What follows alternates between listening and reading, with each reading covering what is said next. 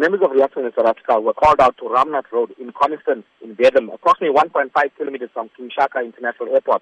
Upon arrival, Reaction officers were informed that a child, approximately 8 years old, was playing along a fence when she was electrocuted. A resident who lives in the area then carried the child to the main road and contacted Reaction in South Africa for assistance. Upon arrival, medics pronounced the female deceased.